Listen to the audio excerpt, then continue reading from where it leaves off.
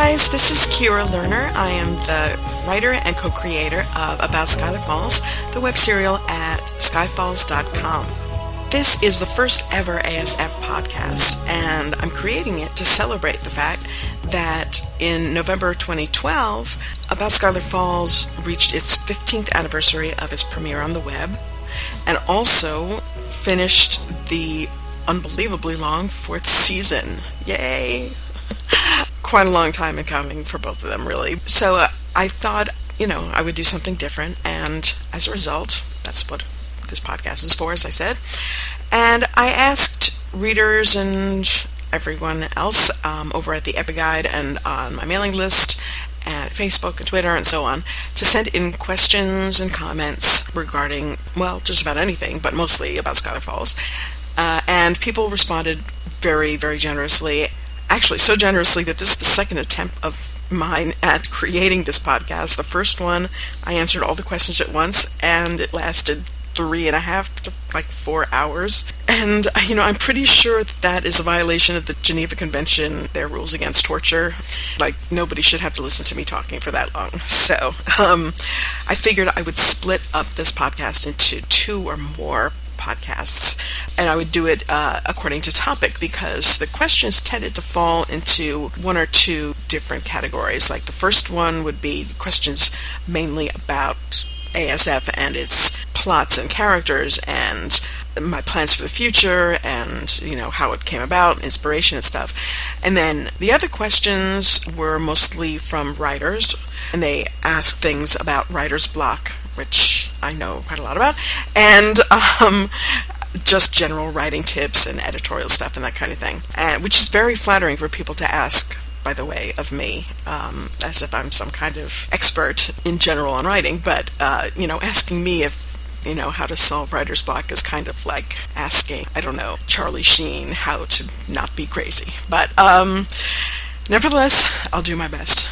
So, and I figured that, my readers would be more interested in the ASF stuff, and people who are writers would be interested in the writing section. So this way, splitting it up, you can just listen to whichever podcast is more your speed. Although I will say that there's going to be some writing stuff in the ASF podcast today, and there's going to be some ASF talk in the writing section, because I will be going into a bit about how I create characters and creating scenes and perspective and all that kind of stuff, using About Skylar Falls as an example. So it might be of some interest to people who want to hear the behind-the-scenes kind of stuff like that. Anyway, so that's my explanation for why this is only one of several podcasts. To start with, first of all, actually, before I say anything, I should mention that if I use the pronoun we in this podcast, I am not trying to imply that there is a huge team behind About Skylar Falls, because there totally isn't. At the moment, it is just me. But we almost always refers to my co-creator, Casey, and I. Now, Casey is not known to many of you because she was never really had an online presence. She was mostly just writing and planning and, doing unimportant stuff like that. But I would be unbelievably remiss if I didn't give her all the credit in the world for being as integral to the creation of About Skylar Falls and the development of it and its first season and through much of its second season. We both wrote the first season in tandem and much of the second season as well. Actually, how we did this was we planned each episode's scenes. We knew exactly how many scenes and which scenes would be in each episode, and then we would just split them in half. She would take the first half and I would take the second, and next week we would reverse that. And neither of us had any characters that we insisted on writing for. We would write for all characters, and this way, we both got used to writing for Tristan or Vanessa or Johnny or any of the other first season characters, and I think that's what led it to be a pretty cohesive experience. Anyway, the point is that when people think of About Skylar Falls, I would really hope that you remember that there were 2 of us who created the series and are responsible really for its success, such as it is. And Casey left in about the middle of the second season because she had the nerve to get married and, start a family and have a new job, so she was too busy to work on ASF, but nevertheless, the stories that she and I planned together really continued until the third season, and honestly, tendrils are still sort of reaching out into the fourth and beyond, so her presence is still felt. I thought before we start, it might be fun to have a little time capsule of 1997. To refresh your memory, Bill Clinton was president of the United States, of course, but we had not yet heard the name Monica Lewinsky. Happy times. Tony Blair was the Prime Minister of the UK. Princess Diana had just died, as did Mother Teresa. Over in Scotland, we learned that Dolly the sheep had been cloned, and of course, Hong Kong had returned to Chinese rule, so that was a pretty major event. That is the big news of 1997. Some little trivia bits. Netscape Navigator was the top browser in those days, and Internet Explorer, which was only up to version 4, only had 29%. Some TV series that premiered that year were Ally McBeal, Buffy the Vampire Slayer, and South Park, which is really hard to believe that we share an anniversary date. And the top songs were Toni Braxton, Unbreak My Heart, Candle in the Wind, of course, by Elton John. That was, due to Princess Diana's death. And Wannabe by the Spice Girls. And for a bit of perspective, well, a whole heck of a lot of perspective, actually, the price of gas in the United States was $1.29 a gallon. Oh yeah, time has passed. So that was 1997, a very, very quick look. I also did some research about Scholar Falls in particular, and I just thought there would be some fun to look at some trivia. For example, by the numbers, Season 1 began in November 1997. It ended in May 1998, ran for 22 episodes, and there were a total of 217,143 words. Season 2 began in September or possibly August of 1998. There wasn't much of a hiatus, really. And then it ran through June or July of 1999. There were 37 episodes, so increase of 15 there, but only 192,293 words. So it's interesting that there were 15 more episodes and yet 30,000 fewer words. I think the reason for that was because Casey had left and it was easier to write shorter episodes, even if I ended up writing more of them. So now Season 3 is where we start to run into a bit of a problem, and I'll get into that much more in detail when we talk about writer's block. But it began in September 1999 and ran through September 2001. So as you see, there was kind of a much longer run there. And there were 40 episodes, so 3 more than the previous year. And yet, there were 327,370 words. So 3 more episodes and more than 110,000 words extra. Then, of course, we come to Season 4, which began in November 2001, God help me, and ended in November 2012. With 63 episodes. And I'm going to pause for a moment here and just mention that I do a podcast with Michael, the creator of Footprints, over at the Epic-Guide. It's called the Epicast, and we do it once every 6 weeks or so. And if you don't go over to the Epic-Guide, which is epicguide.com, you really should. It's a community devoted to web serials, and you'll find lots of good stuff to read there. And also, that's where the ASF forum is housed, so you should have already been there, darn it. But anyway, so we do this podcast, and in the last episode, Michael asked me about Scholar Falls' anniversary, and he asked if I'd done any word count for the 4th season. And at that point, I had thought that I'd done a word count as of episode 57, and the total there was 450,000 words, which is, crazy enough, right? But as it turns out, when I was doing the research for this podcast, I looked it up and I realized that I had actually calculated that 450,000 number as of episode 53. So, no, I know there's only 4 episodes, but the last 10 episodes of this season were ridiculously long. So the final season 4 word count is, are you ready for this? 562,900 words. Oh my god. Well, what this means is that for people who are intrepid enough to read from episode 1 from season 1 through episode 63 of season 4, you have read a total of 1,299,716 words. So, bravo to all of you guys, and I hope you all have a really good prescription for your glasses now. Again, the funny thing is, I know it's an achievement for me and everything, but what bugs me is that it's 1,299,716, and that I couldn't get 284 extra words in there somewhere just so I could get to the 1.3 million mark. I'm that anal retentive that it bugs me that I was so close and I just couldn't get it there.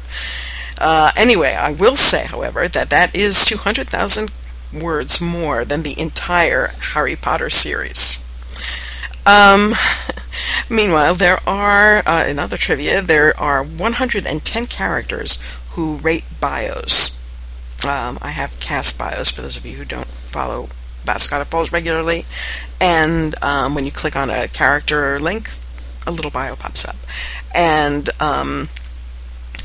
actually, so there are 110 characters who rate bios. That doesn't mean that there are only 110 characters, of course, because not everybody is important enough or will be mentioned frequently enough to really earn a biography.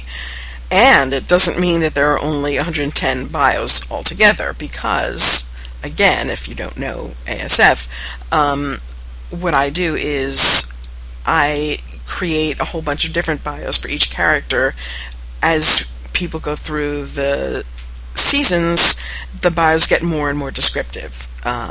So someone reading episode 1 and clicking on the link by Tristan Campbell's name is only going to get a very basic amount of information, whereas someone clicking on Tristan's name in season 3 is going to get most of the plot beats that he's been through, and God knows he's been through a lot.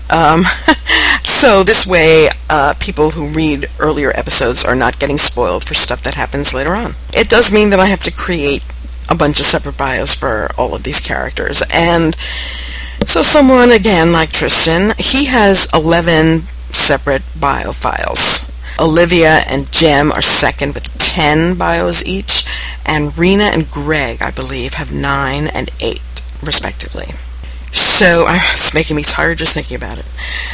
But I think it's worth it, honestly. I think that's one of the most useful aspects of About Skylar Falls' site. So, I'm glad to put in the work. Final little bit of ASF trivia is that if it took place in real time, characters like Jason and Julie and Becca and Simon, as of the first episode, would have only been 6 months old. But of course that is not the case, and the characters who were on the canvas at the time, who were Jason and Julie, were only 13, which goes to show you how little time has passed in About Skylar Falls over 4 seasons and 15 years. So that is the trivia portion of this podcast, and it's kind of a bunch of scary trivia for me. But so now it's time for me to go over some of the questions and comments, which of course is the whole raison d'etre of this podcast. And as I said, I'm going to focus on the questions in this podcast relating specifically to storyline and plans for the future and things like that. So the first question or comments that I'll read are from Dana, who is a very long time reader. She started in 2002. She says she was pregnant with her first child at the time, which means that child now is about 10 years old, or almost. Wow.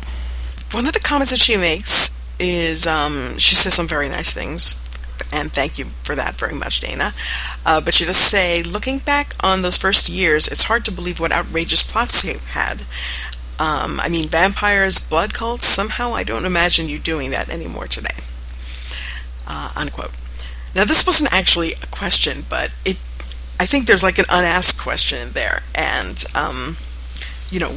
would I create a storyline similar to the Acetato di Sangue cult storyline that we did in our first season? Oh, and this is as good a time as any to mention that there are going to be some spoilers for plots and stuff. So I'll try to keep them to a minimum, but it's not going to be easy, and I'll try and warn you in advance. But anyway, so this is a warning for the first season. Yeah, so would I do that storyline today involving blood cults and not vampires? I will remain fervent till my grave that these were not vampires. They were a total riff on the vampire myth.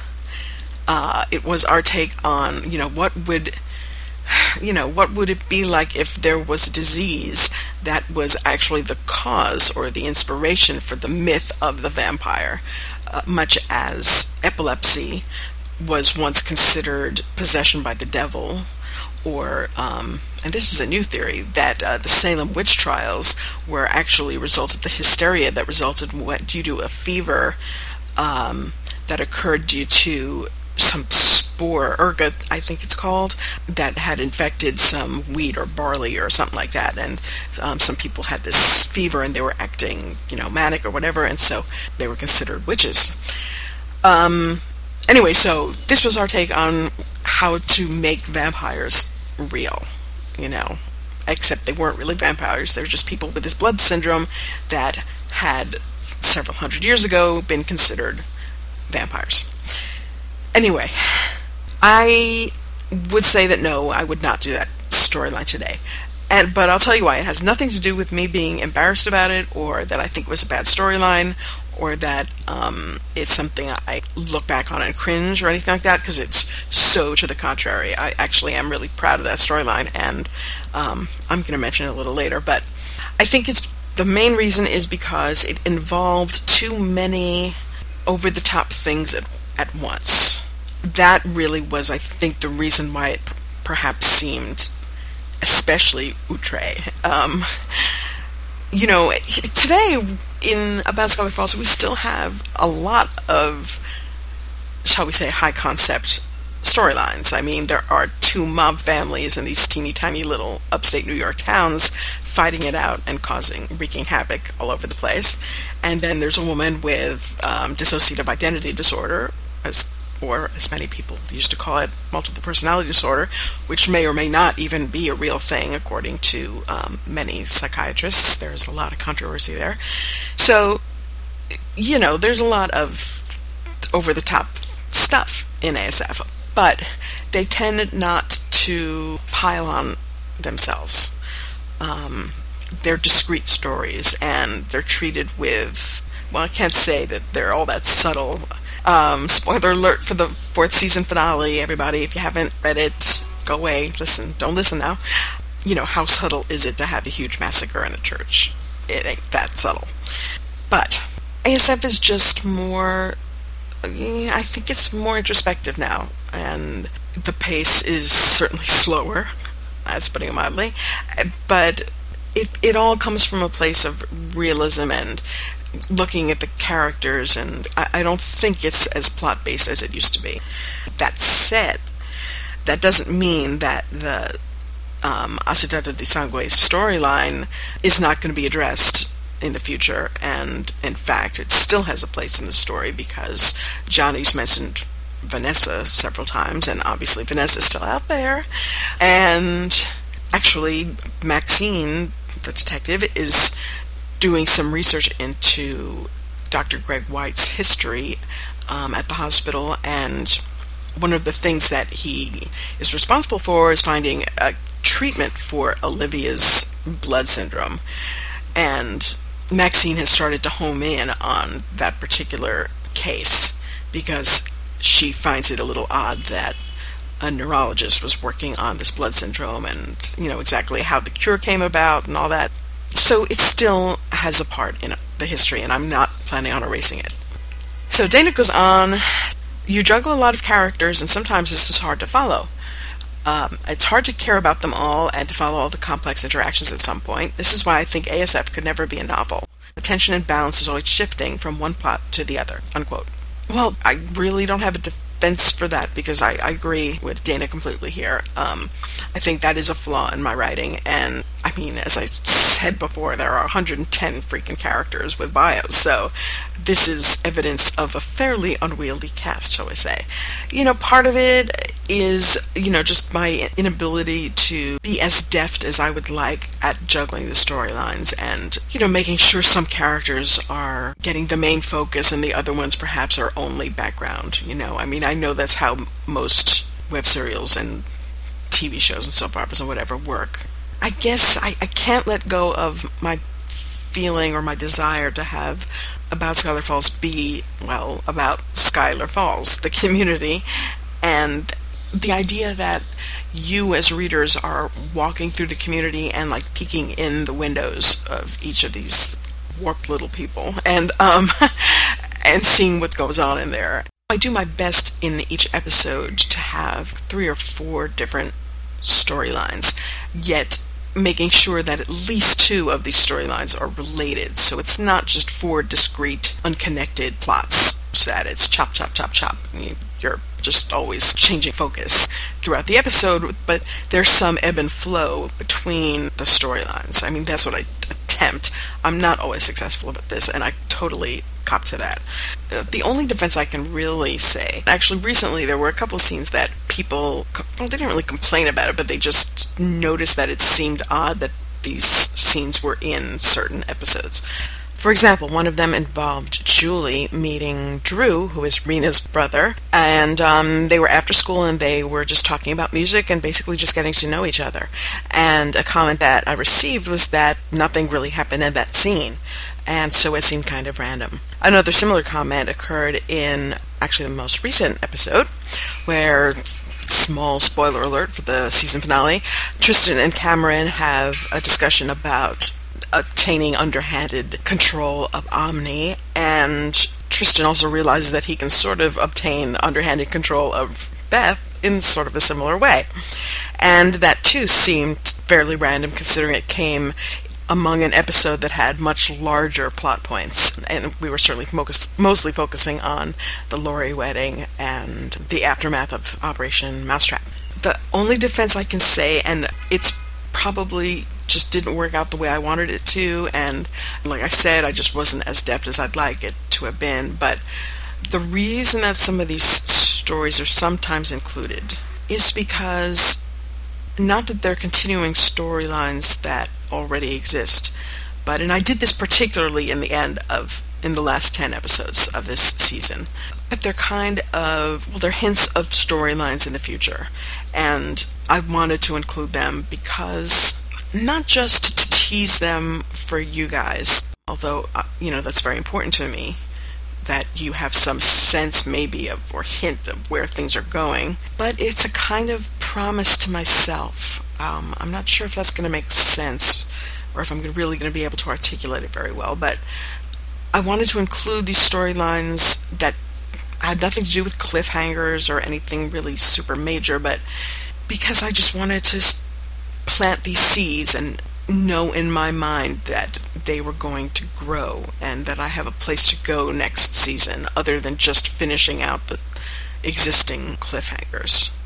And for someone like me who's struggled with writer's block and feelings of insecurity about where I'm going in my writing, and this is all stuff that, again, I'm going to be going into in the next podcast, it was just very important for me to include them, and it's very, very possible that I just did it ham-handedly and that I put them in the wrong episodes or in the wrong order, and for that, I'm sorry, and I really wish I were a better writer, and I wish I had a writing staff so that, ASF could be daily and therefore it wouldn't be such a big deal for moving around characters, and I'd be able to move plots much more quickly and all that, but I don't, and ASF isn't a daily serial, and, like I say, is I will try to do better, and, okay, big spoiler alert for the season finale So really, if you haven't read it now, and like, why haven't you? Hello? But if you haven't, walk away right now.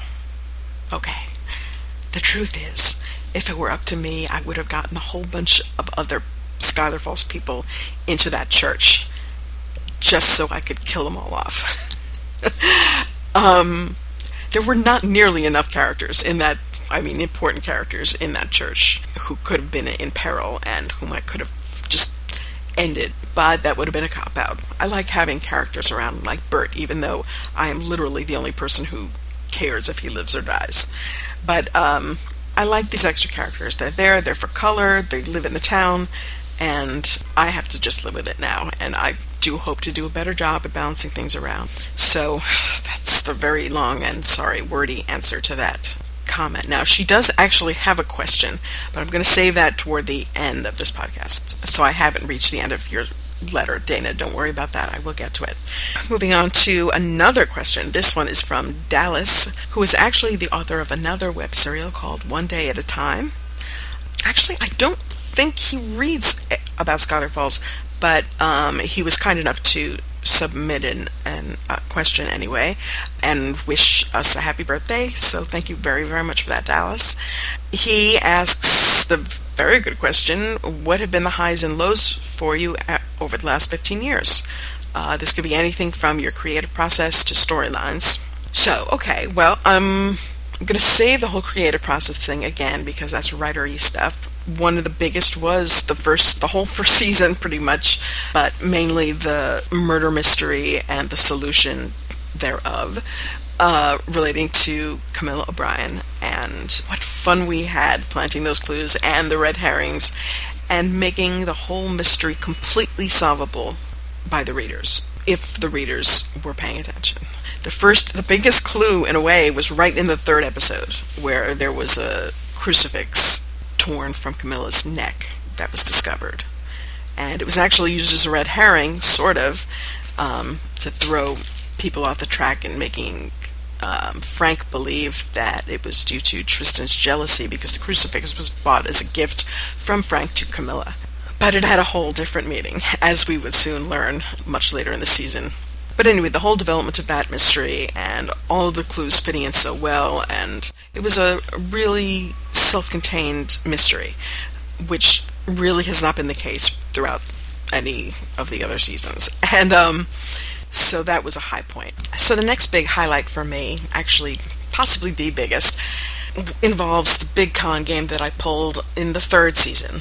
Here I have to make the decision. Should I be my usual self-deprecating, insecure self, or do I let my egotistical freak flag fly? This is supposed to be the high, so I'm just gonna be, full of hubris. I pulled a twist in the third season that was pretty much the crying game of web serials, as far as I know.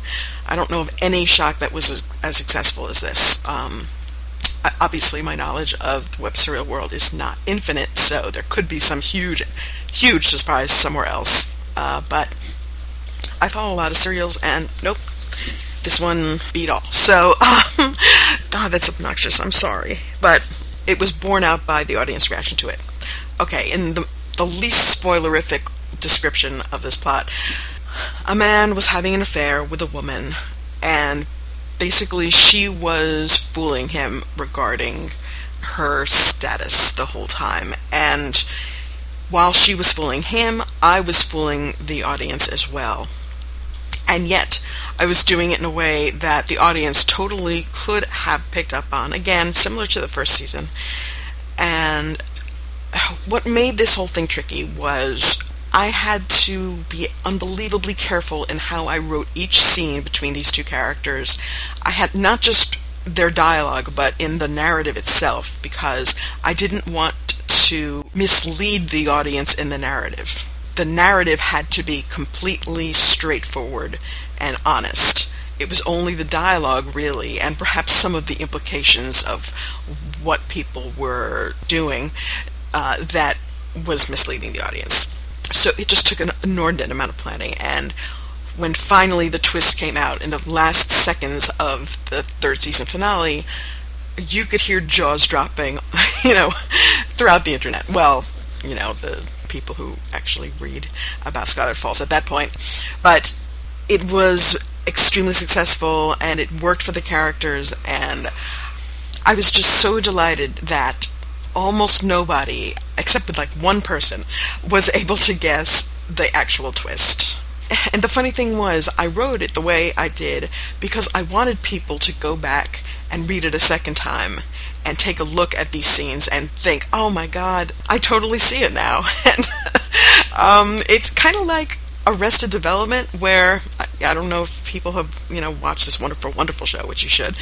But it's great when you watch it the first time, but it is so much better when you watch it the second, because the second time around you realize all of the little clues that the writers put into each episode, and the in-jokes that now make sense. That's pretty much how I wrote that entire third season, this particular storyline. Not that I'm putting myself on a par with the Arrested Development people, but I'm just saying that's the idea behind it. Anyway, so that was really the highlight of the season, and really so far the experience of writing about Skylar Falls. It was the closest I've come to a tour de force, and okay, now I'm going to shut up because I'm hating myself even as I say all this. For the second season, the two stories that were highlights for me were the Tristan, Olivia, Philippa, Will fiasco, and the Nora White murder mystery. Now, the Will fiasco came about because before About Skylar Falls even began, Philippa married Roald Ortiz, her second husband, and she created a will that stated that if Roald predeceased her, her money would go to Tristan, her son. As it happened, Roald did apparently die, and she never changed her will because she expected her money would go to Tristan, and that really would have been what she would have done to change her will anyway, so she figured she could just leave it alone, because who wants to deal with their will? Nobody does. Well, in the first season, Philippa was killed, and then it turned out that Roald was actually alive, and then he died like a day after she did. Fast forward to the second season. When it came time to read Philippa's will, Tristan and Olivia, who was Tristan's stepsister and the daughter of Roald Ortiz, they were in a meeting with Ronald Granger, who was Philippa's executor, and he had to reveal that due to the terms of Philippa's will, her money actually did go to Roald Ortiz because he was alive when she died, so her estate was indeed transferred to him.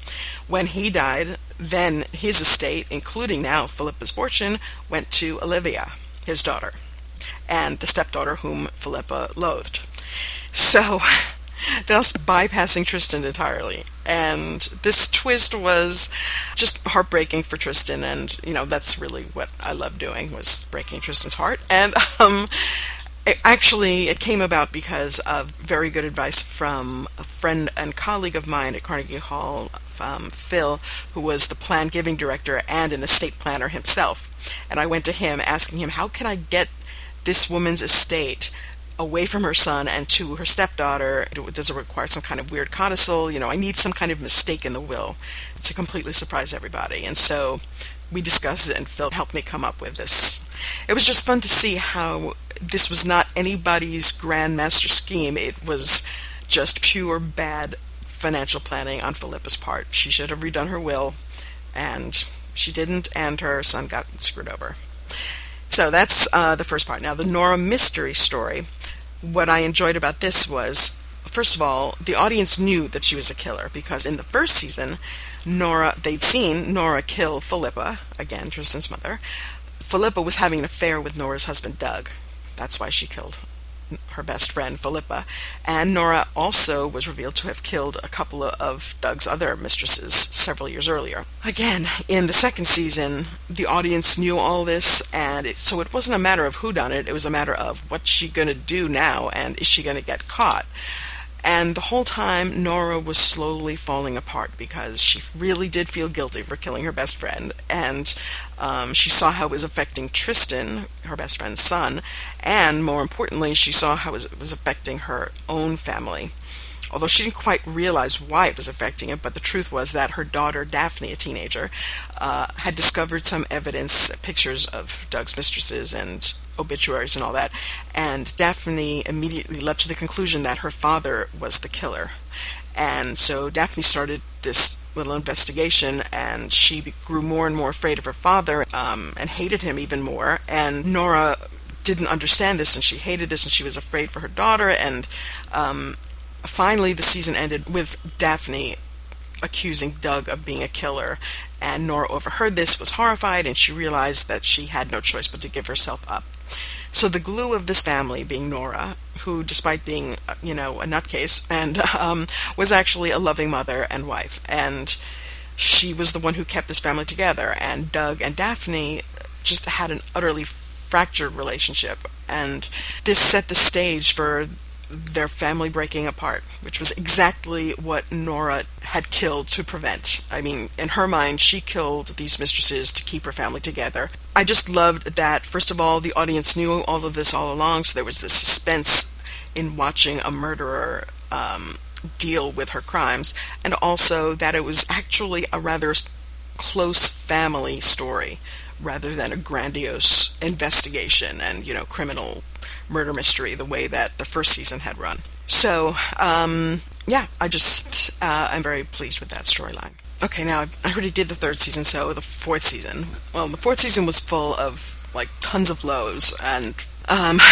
most of you know about all of those, just lots of breaks and hiatuses and unfulfilled promises and all that stuff, but there were some highs. I will accept that. There were beats that were finally gotten to that I've just been dying to get to for years and years, such as Rena finally revealing her virginity, the whole Operation Mousetrap. Oh my God, I can't believe it's over. It's just, and I can't believe it came off as fairly smoothly as it did. And I don't mean that it came off smoothly for Johnny, because we know it actually didn't, but the whole way this intricate plan came together, and then the leading into the season finale and all of that blowing up in everybody's faces.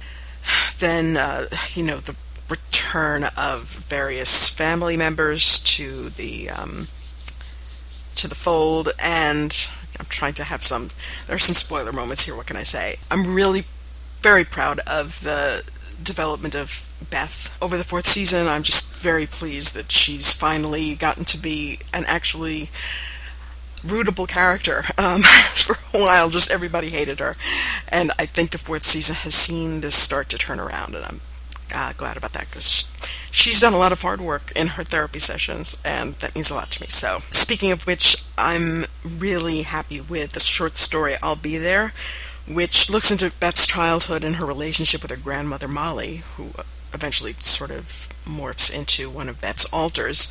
It was a painful and sort of delicate story about the degeneration of this girl into utter loneliness and mental illness, obviously. So I'm very pleased. I think it was some of my best writing in the season. Actually, as victimized as Martina has been, I'm really glad that she showed a lot of strength despite all that. I mean, God, what happened to her this year? She went from being mugged to getting engaged to having her house broken into, to then discovering that she'd been taped having sex with Alex, to then getting knocked out and drugged and raped again, and finding out that a DVD existed of this, and it appears that it was consensual due to the drugs, but it's just been a mess. Nevertheless, she has persevered. She's remained, I think, a strong character, because she continues to fight for her clients, even though it's extremely difficult. She's a loyal friend, and she stood up to Alex on the yacht, so I was pleased with that. I loved the whole Play City plot, especially Jem's role in it, and his scam, obviously, and I'll discuss that actually in the next podcast. Oh, the slow change of Charles from a fairly cold father to a much more concerned and loving man who's extraordinarily worried about his daughter, Chelsea. That is an extremely meaningful storyline to me. The biggest high of all was coming off of a lot of all of these hiatuses and being able, really as of August of this year, to produce continual episodes. So, just the accomplishment of finishing the 4th season is the biggest high. But with every high, there has to be a low, and now it's time to look at the icky stuff. Okay, and I'll try and make this much faster than I have. Firstly, coming up with the plot involving the production of the Agatha Christie play 10 Little Indians and not being able to make it happen because there were just too many other pans in the oven. That's a big disappointment for me. I've always loved theater mysteries. I love the theater. I used to be a performer, and the idea of having a murder mystery that echoed the actual play that was being put on, so that the actors were being killed off one by one or something like that. I really wanted to make that happen, but I couldn't. There were other storylines that were much bigger and that had much more potential. So instead it became a background story, or not even a background story, but a hobby that the other characters mention. You know, it's still around there. Clark is still in the play, and so is Ross, and Lynn is involved, and, well, we're going to have to wait and see on Ryan, since Ryan was at the church. A lot of people have forgotten that he was there, but he was up at the altar too, so in that last episode of season 4. So whether he's going to be available, shall we say, to direct the play is up in the air. Again, being too overloaded with material to give enough focus to the David Riley murder mystery and the necklace storyline, and having to push them off to the 5th season, that's very irksome. Okay, this is more of a general thing, but I think I've been unsuccessful in writing romances, which is really embarrassing considering I'm a romance novelist. But I just, for whatever reason, I'm not really good with couples on About Skylar Falls. Or at least that was particularly true earlier on. You know, I think I've gotten better, but the main established couples that have existed for a relatively long time are Mike and Martina and Frank and Olivia, and I don't think either of them have really caught on with the audience. I think they're good for each other, but I just don't think I've been able to make them interesting enough for you guys. As I said, I do see some improvement in the couples that I've started to establish in the 3rd and 4th season, such as Ian and Daphne, and, well, now Johnny and Laurie, who just, I really came out of left field as far as how much the readers have taken to them. I'm really, really delighted with that. I thought that you guys would see them as totally convoluted, but no, it appears not. People seem to be remarkably invested in that, so that's kind of a high. I'm sorry, I don't mean to intrude the high into the low here, but anyway, I think there's the Gregorina Jem Chelsea relationships. Now, this is kind of a low for me, not the way it's developed, because it's developed exactly how I intended it and how I still intend it. But the low has been that the audience is not following along with me. I think I accidentally put too much emphasis on one half of this quadrangle and not enough on the other half or on the various other pairings. And by the half who became popular were Jem and Chelsea. And now I'm getting a lot of disappointment that Jem and Chelsea are not together. And, you know, I'm not saying who's endgame or who isn't, but I wanted everyone to be viable with everybody else so that we can finally have that Greg-Jem romance scene that we've all been looking forward to. No, but I guess my disappointment there is a low. You know, I really wish that I had been more successful in bringing the audience along with me. I just think I've failed to make it clear where I'm heading with this quadrangle, and my only hope is that I will do a better job at it. Another big failure, romantically wise and plot wise, is the Clark and Ross romance, such as it was. That they were totally intended to get together, like in the 1st season or the 2nd season, and I just could not make it happen because Ross's personality I didn't get it, you know? And that's really embarrassing to say about one's own character, but I just love Clark a lot, and in a way I didn't want to give him a partner who was underdeveloped or would be embarrassed about being with Clark. Or I think actually I'm pretty happy now with where it is now, but that was a big disappointment to me, not making that happen, and having Clark not having any romance really in his life for the last, 15 years, but okay, it's actually only 2 years in ASF time, but because I said he's a very important character to me, very dear to me for reasons that I will get into later, but I think Clark fans will be happy next season, we'll put it that way. Okay, now the big one is Tristan Peter Campbell. I have done this guy so wrong that I'm just utterly ashamed. I can't look him in the face. He's like the most important character of the first 2 seasons, beyond a doubt. Maybe with the first season he was tied with Frank, but I also gave him, this twisted love affair in the 3rd season, and he seemed to be primed for great stuff in season 4, and then I just dropped the ball. He was backburnered. He had some really good moments with Beth earlier on in the 4th season, back when knighthood was in flower, but I just couldn't move him forward, and I know why it happened. I'll put it this way. I pretty much know why all of these failures happened. It's not like they just happened in a vacuum and I can't figure it out. The reason this happened was because I needed to get Beth in a certain position in her life. I needed her to be in a relatively upwardly mobile position. She needed to be in a place where her life was slowly, steadily improving.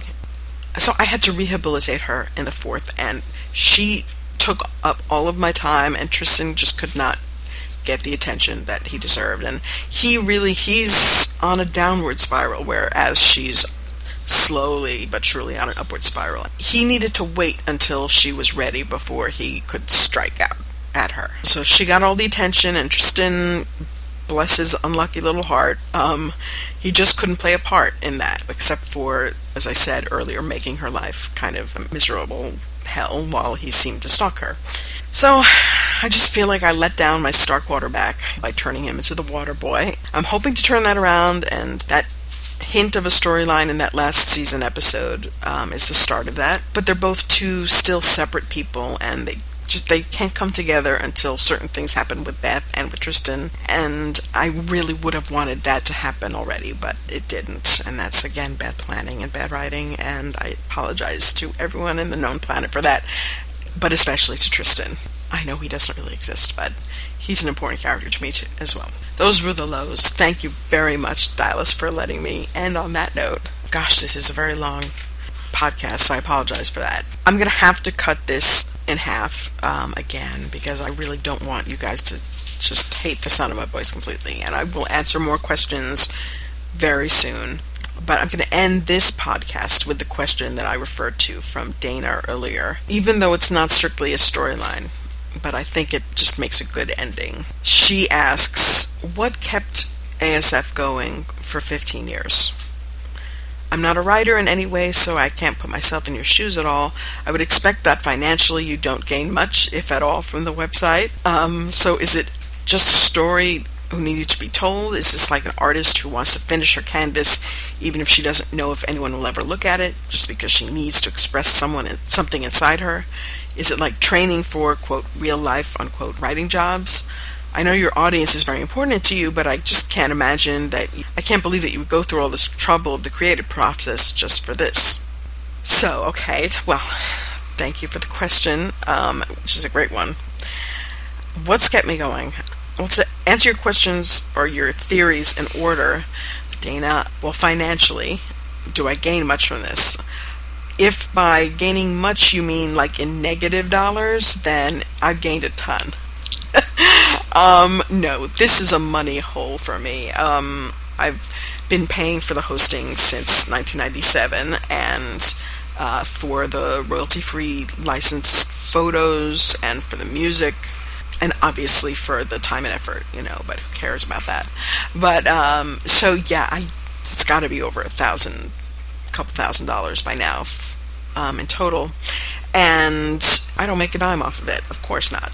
There's no ads on the website, and there is a donation button, but it's really, really well hidden.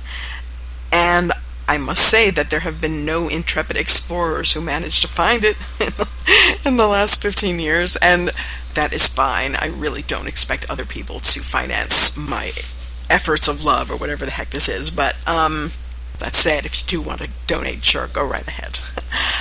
So let's see what else.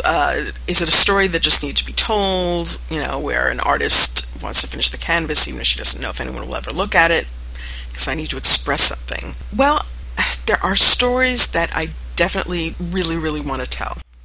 But it's not an artist thing. It's not an artist who will finish her canvas even if no one will look at it.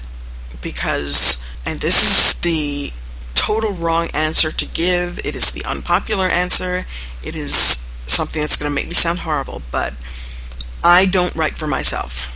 I write for an audience. I write to be read. So, About Scholar Falls would not still be around for 15 years if people weren't reading it. And I wouldn't be telling these stories if people weren't reading it. And it doesn't mean that they don't mean a great deal to me, and that it doesn't mean that I'm not dying to get the stories out, as I said, but the reason I want them out there is so that you guys can read them. As I said, this is an unpopular answer because nobody wants to hear that writers don't write for themselves. I mean, because that's the answer that every writer usually tries to give. Oh, I write for myself. The story just has to be told. I would write even if no one were reading it. I hear that all the time at the Epic-Guide and throughout Twitter and on other web serial places and writing forums and all that. And yeah, good for you if that's the case. That's awesome. I admire you in some esoteric way. But I am so not going to be apologizing for writing for an audience because it just...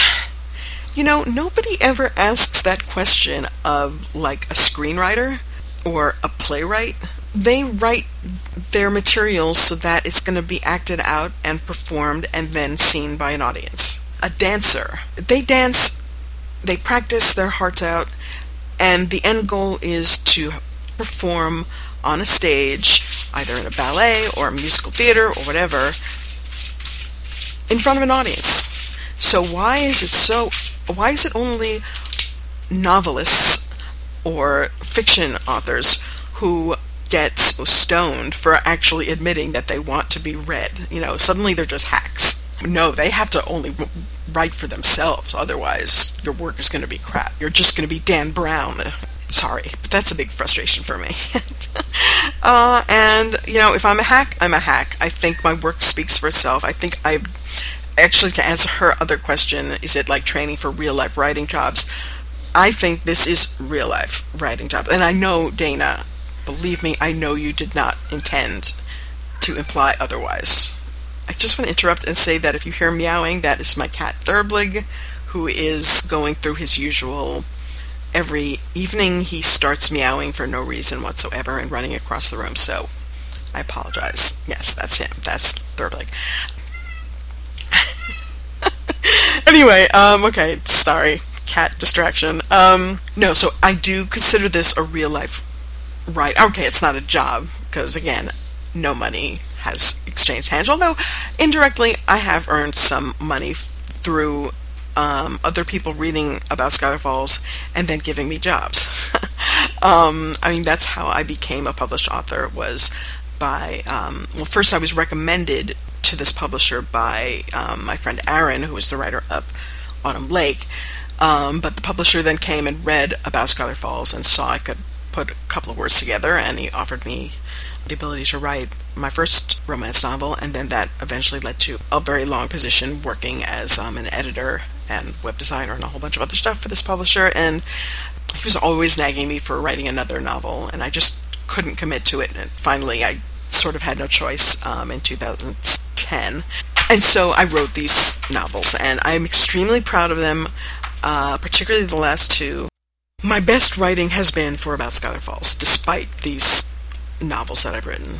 About Scholar Falls has let me explore some pretty dark things that are lurking in my brain, but also has really let me get into the minds of certain characters and create dense plots, and unfortunately the novels that I've written had certain restrictions on them and word count restrictions as well, and so I really couldn't explore as much detail as I would really like. So ASF is where I get to write my best and sometimes most warped material, so that's another reason it's kept going. Actual answer to this question, aside from what I just said, was the one thing that Dana kind of brushed aside, which was, I know your audience is very important to you, but I can't imagine that you'd go through all this trouble of the creative process just for that. Actually, that's the one, Dana. It is for the audience. And I'm not saying that in a selfless kind of way.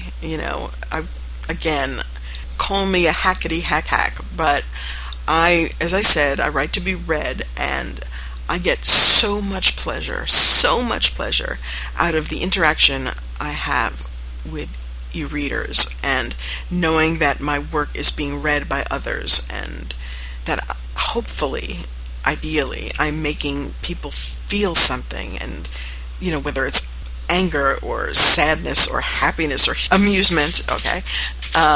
It's just the idea that, I'm affecting people it's like validation for who I am and what I'm doing. And I missed that from when I was a performer. You would get that applause and instantly you knew, wow, I did something right. When as a writer, the fact that I'm putting my work out on the web and I'm able to have this connection with the readers, I hope, means the world to me, and it's such a thrill.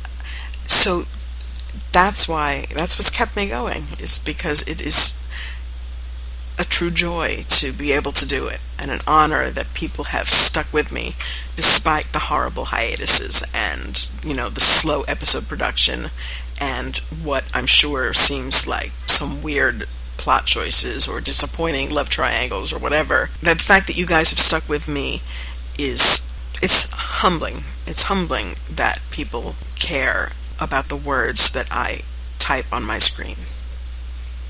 And it is a privilege to have this opportunity to write and have my words unfiltered go out to you guys, and especially for you folks to respond to it, and however you feel comfortable doing. Those moments when someone writes on the forum or gives the feedback or whatever, that's what makes it all worth it. So, on that note, I am finally going to end this podcast.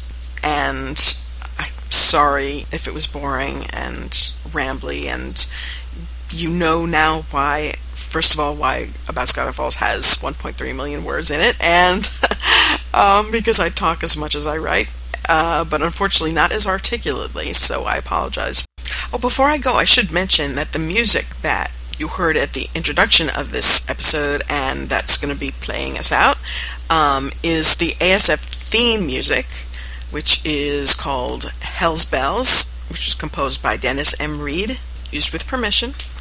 And that was originally the theme for ASF starting in 2001.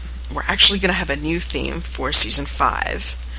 I'm still going to use this old theme for the podcast until the very last one. So, that's all for tonight. Thank you very much for listening. If I didn't answer your questions yet, I will get to them in the next podcast, I promise.